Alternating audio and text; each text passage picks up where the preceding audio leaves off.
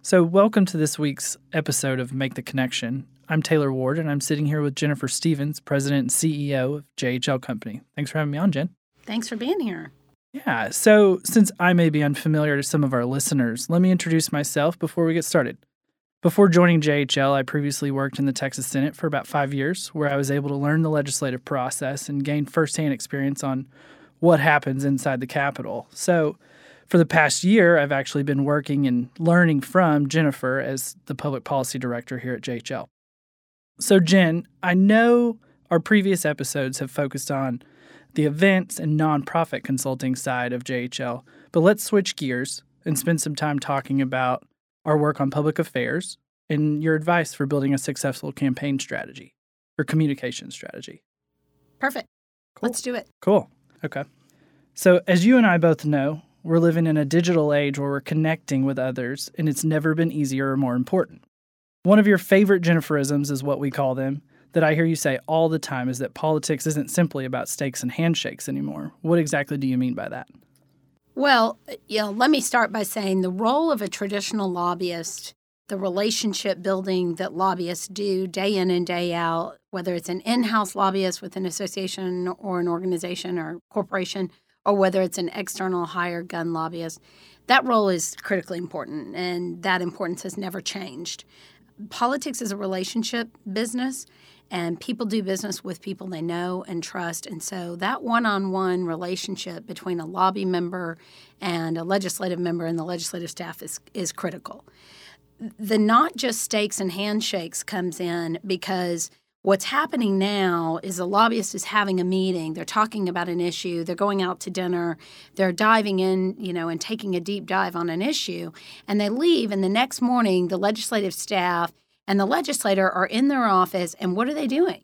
They're staring at social media. They're looking at Twitter. They're looking at Facebook. They're looking at emails that their constituents are sending in.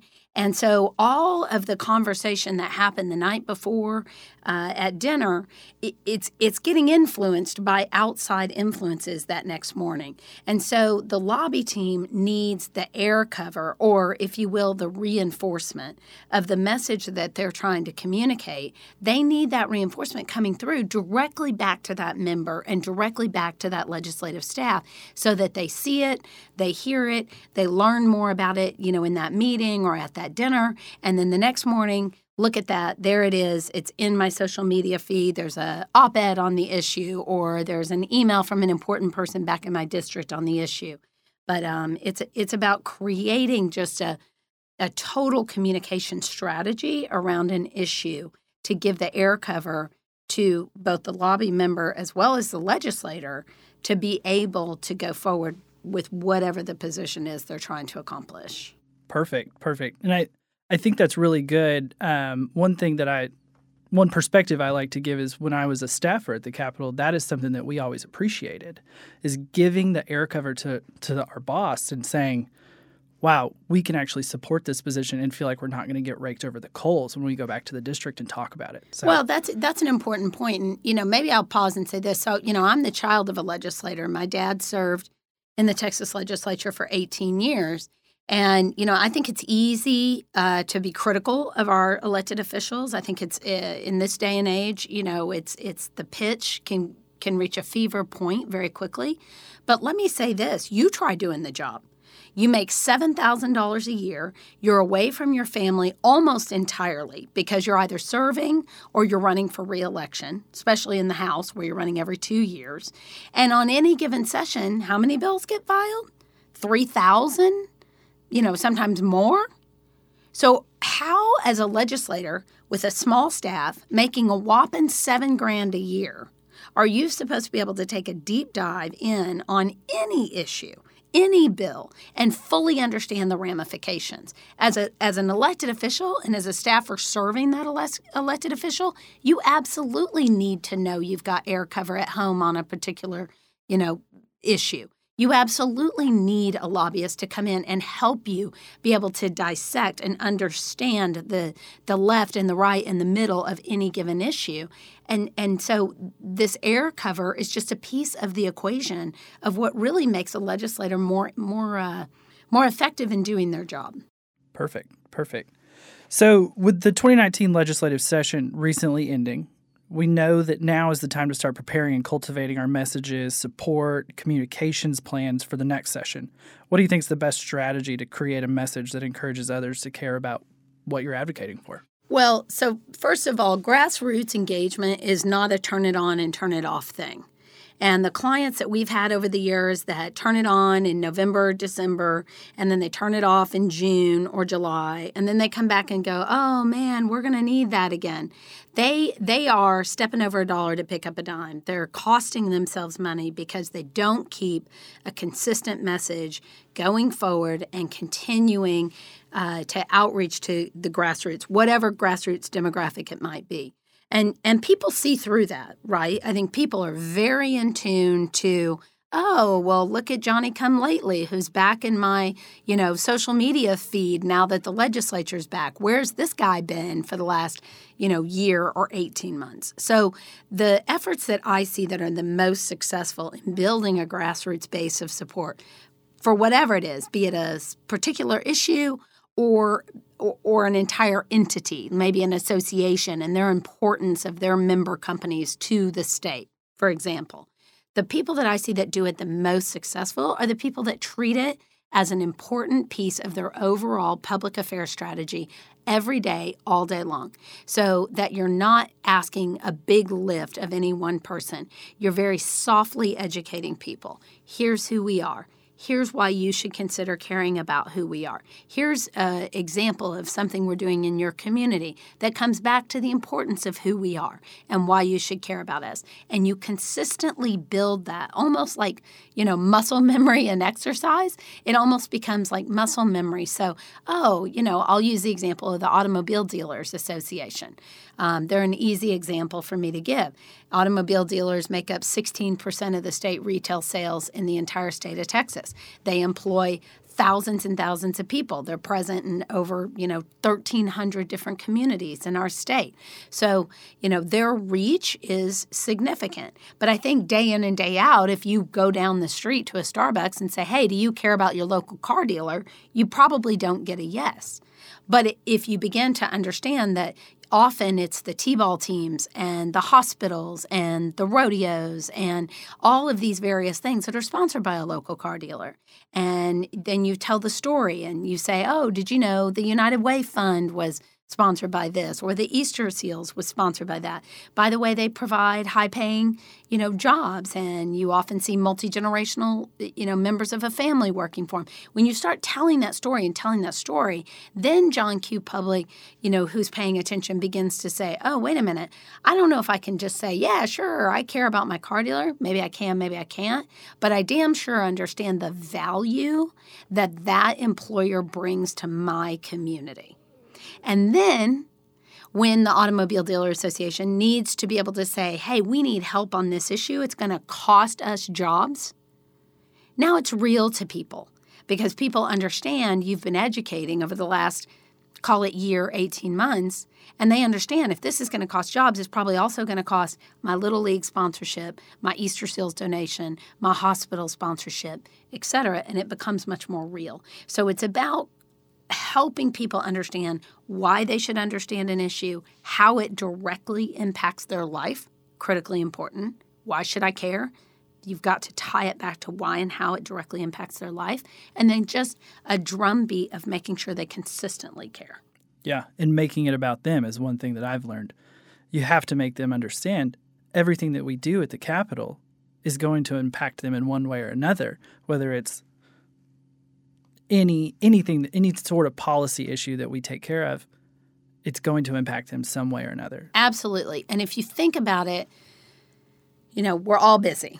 We all have lives. People have got sick relatives, deaths and divorces and births and job obligations and travel obligations and all these things. We all have these things, children that are keeping us busy and preoccupied all day. So if it's not about them, if it isn't explained to them why and how an issue can directly impact their quality of life and why they should care about it, then they won't. And you've got to do that in what I like to call the stoplight time frame.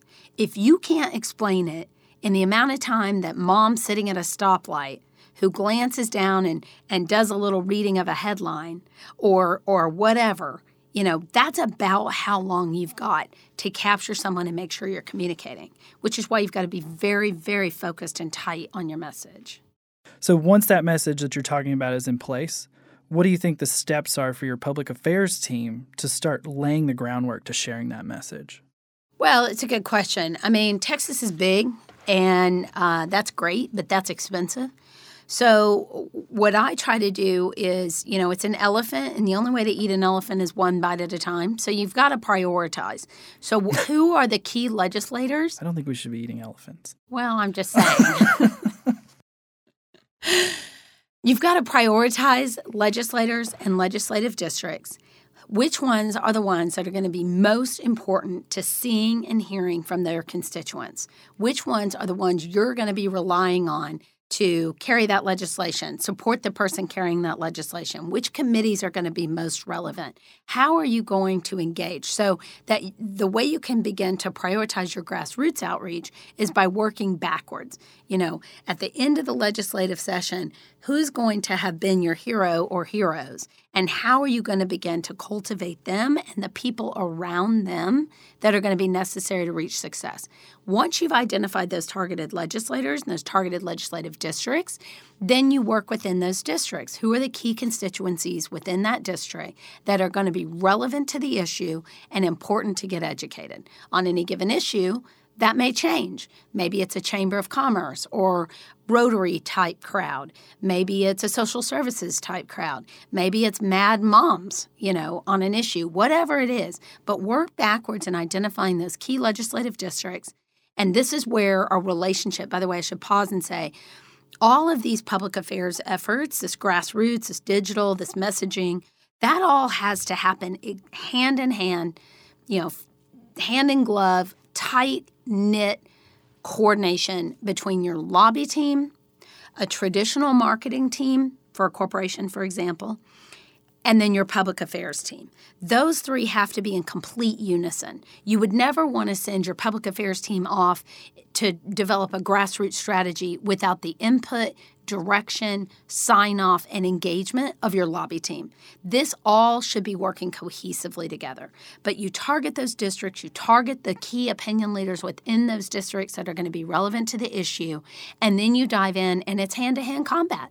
You begin to make outreach, you make phone calls, you build relationships, you have conversations, you begin to create messaging, you test that messaging a little bit, and then you step out, and continue to build and continue to build.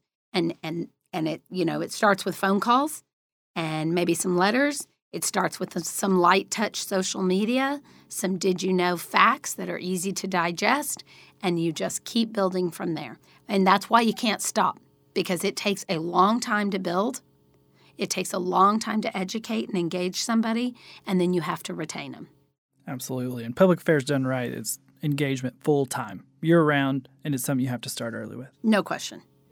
Or you can start late, but you can just add a zero exactly to the budget, because it's going to cost you a lot of money to effectively turn it on and off. You can turn it on and off, but if you want to be effective in what you're doing, you start early and keep going, or you prepare to budget significantly. So what do you think the importance of legislators knowing that there's actually pre-existing support for your agenda before 2021 gets here? Well, I think it's critical. I mean, if you think about the political life cycle here in Texas, you've got 6 months out of every 2 years where you've got corporations, associations, private citizens, entities, organizations. They're down here in Austin, and they're asking for something, whatever it is. Do this, or please don't do that. Right? For the next 18 months, legislators are back in their districts, and they're thinking about two things. One, re-election, and two, what am I going to work on next session? Some of that is done for them, the announcement of interim studies on certain topics, the sunset process, those things. But the rest of them are sitting there thinking, what am I going to do next session so that when I run for re-election again, I'm in a position personally to reach success? So the process itself lends itself to being able to build and sustain strong grassroots support. Because while legislators are in their district looking to run for reelection and looking to figure out where they're going to focus next session, you've got an opportunity to walk in the door, tell your story, and to begin to build a really strong relationship at that ground level. How important is it? You said it yourself as a former staffer. How important is it? You've got people coming in your office all day long, every day. Everybody's got their hand out making a request. Do this, don't do that. You've got 2,000, 3,000, whatever it is, pieces of legislation. You are supposed to be able to work with your boss and know which way to go on each piece of legislation and every amendment to each piece of legislation. You have to be able to pick up the phone and know back home who those experts are you can call on to help you guide your boss. And your boss, your legislator, needs to know the same, right? I'm a former staffer. I didn't work in the legislative process, but I was Senator Cornyn's legislative director when he was Attorney General. We had any number of issues flying at us every single day of the legislative session. Plus, we had legislators calling saying, is the state going to be able to defend this if we pass it as a law? I mean, Senator Cornyn is a hell of a lawyer, and by the way, a hell of a senator for the state of Texas. But we're all only as good as the information we have. And so we constantly called on people that we knew were experts in various fields to be able to guide us in those policy decisions as we were looking ahead. And one thing that I always used to say when somebody would come into my office, I would say, help me help you. 100%. And that is what grassroots support does. 100%. So one thing that we're constantly developing is strategy for fostering relationships with legislators during session. But what about now? What about during the interim? And what do you think is the best strategy? Well, to be honest, it's interesting to me. I think there is a perception that legislators are hard to reach, maybe aloof, maybe egotistical, and certainly there could be some of that. But by and large, the people that I have worked with over the past, well, let's not date myself. Let's say more than 2 decades and leave it at that. But by and large, the people that I have worked with over more than 2 decades and the people that I've known, quite frankly, my entire life, are by and large really good people.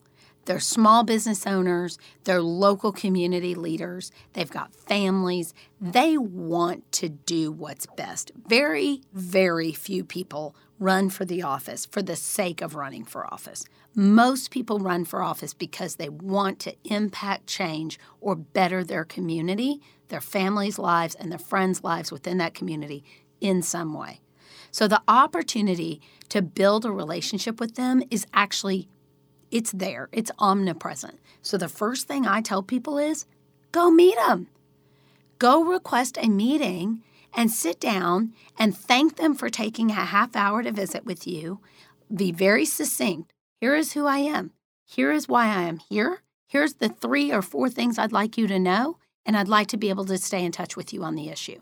There is not a member that I can think of the Texas legislature that wouldn't respect a meeting like that and be willing to take it.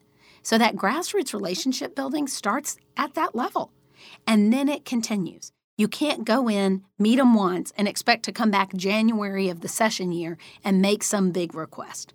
You've got to cultivate that relationship the way you would cultivate any other. Right. And cultivating that relationship during the interim is the most important thing because they have time to meet with you. Absolutely. They have time. And remember, what are the 2 things they're doing? They're looking to get reelected. So they want to meet with people who are influential within their district. And they're looking for where they're going to focus next session. So if you bring them an issue that is interesting, you bring them an issue that is relevant to their district. And something that has the support behind it. And something that has support, you may become what they decide to run with next session. So let's go back to earlier you had said, let's add a 0 if you don't start early. How do you think you can budget for success? And what are the key components for organizations to consider when creating a budget for their public affairs work? Well, I think you have to budget for public affairs the way you budget for lobbyists. And, what I see happen is one of two things. So, obviously we're a small firm. We're going to be less expensive than, the bigger firms here in town who I guess are our competitors. They certainly wouldn't see us as a competitor, but I see them as a competitor, and they're going to be much more expensive. But some people want that big name brand. They want that national brand, and I understand that. But what I see happen a lot of times is people say, we got to keep our lobbyists now. We got to keep them on retainer, and we pay them $5,000 a month or $10,000 a month or whatever it is, right? We got to keep them involved. But you guys, we'll let you know when we need you again. And the reality is you should be budgeting your public affairs efforts consistent with what you're budgeting your lobby efforts. So if you've got a big lobby team and you've got those folks on retainer year-round, all year, every year, because you want to make sure they're ready, they're at the ready for you, right? I completely concur with that logic. I think it's important. But the second piece is just as important, and so you should budget appropriately and proportionally. You're budgeting for air cover. You're budgeting to help your lobbyists and you be more effective at what you're trying to get done. Yep, for sure. So, as we both know, politics is a long game. What is your final advice for your internal public affairs teams whose leadership is expecting quick wins? Well, I think anybody who understands politics at all understands there is no such thing as a quick win. And if you do get a quick win, they often come with such torched earth, you're never going to get a win again. So you need to be very careful with that. What I see happen more often than not is it's not so much our direct client who doesn't understand that this is a long game. I think our clients do. But I think they have board members who don't understand politics, who work in different industries where things happen because they say so, and they don't understand the longevity and the importance of cultivating and working through the process. And if you want, if you have an issue that goes from A to Z, in the first session you're working on it, you may go A to D. And you've got to then go from D to, N the next session. And there's bite-sized ways to get things done so that you don't end up with torched earth and you are able to be effective on the other issues coming at you. So that's hard because, again, our clients directly, I think, by and large, understand this is not a one-and-done kind of thing. You've got to plan for the marathon and not the sprint. So how do you handle the board? Well, quite frankly, I think you need a president of an association or lobby leaders in an association or a corporation who will turn to that board and will say, you have to plan right now that what we're going to try to do is going to take us this number of sessions. And, let's under-promise and over-deliver. So, if there's an issue that a lobby team advises you is going to take, call it 3 sessions, then I would sit down with that leadership and say, this could take 4 to 5. And so if it ends up taking 3 to 4, you look like you hit it out of the park. But just being honest about expectations, I think, is very important. I think you and I both know there are a lot of people in this town who will make a lot of promises. And that's a very short-sighted approach to this business because at the end of the day, it is incredibly difficult to go from A to Z in one legislative session. Absolutely. It's all great advice. Do you have anything else? Yeah, I think one other key point to that conversation is this. Let's say you do go A to Z. Let's say you get what you want in a legislative session. Does that mean you're done? Does that mean you dial back your lobby team, you dial back your public affairs, you put a check mark next to it in your file and you call it done? Absolutely not. Because guess what? You've got to protect it the next legislative session. You've got to potentially tweak it the next legislative session. Maybe the agenda that you pursued worked in a way different than what your expectation was. It's not what you need. You've got to make sure that you sustain that grassroots, sustain that messaging, sustain that relationship building, because even if you, quote, get your wins, you will have issues in the following legislative sessions, and you need to have been continually working. Absolutely. We know each legislative session is an opportunity to gain ground, and each new relationship with a lawmaker and their staff is a chance to find a new champion for your issue. So overall, would you say the main piece of advice is start early and don't stop? Yes, start early, don't stop. And then the other piece of advice is you are what you tweet. And it is still amazing to me in 2019 how many clients will say to us, or potential clients will say to us, well, do you really think we have to be on social media? And it's truly laughable because, again, going back to, I advise anybody who's questions whether or not they need to be on social media to sit in the gallery of the House or the Senate when the legislature is in session and look out and look down at what those legislators are doing. They are all staring at their phones. They are all looking at their iPads. They are all watching the hashtag TXLeg feed to see what people are doing and saying on any given issue. So you are what you tweet. And if you are tweeting nothing, your efforts are probably going nowhere. You have got to be present in each space where they are. And they are on social media. By the way, that's a great opportunity for you. Because if they are on social media and they are looking and reading what's happening on Twitter or Facebook or whatever, and you've done your job and you've captured that grassroots base and you've got them commenting and pushing your message on Facebook or pushing your message on Twitter, then you're just giving even more air cover to that legislator to support you in the vote. For sure. We almost should have made this 2 podcasts. Okay, let's do it again. Well, I think that's it for this week's Make the Connection podcast. Be sure to share this with all of your networks and anyone who may need that nudge to get their efforts moving. Thanks for listening.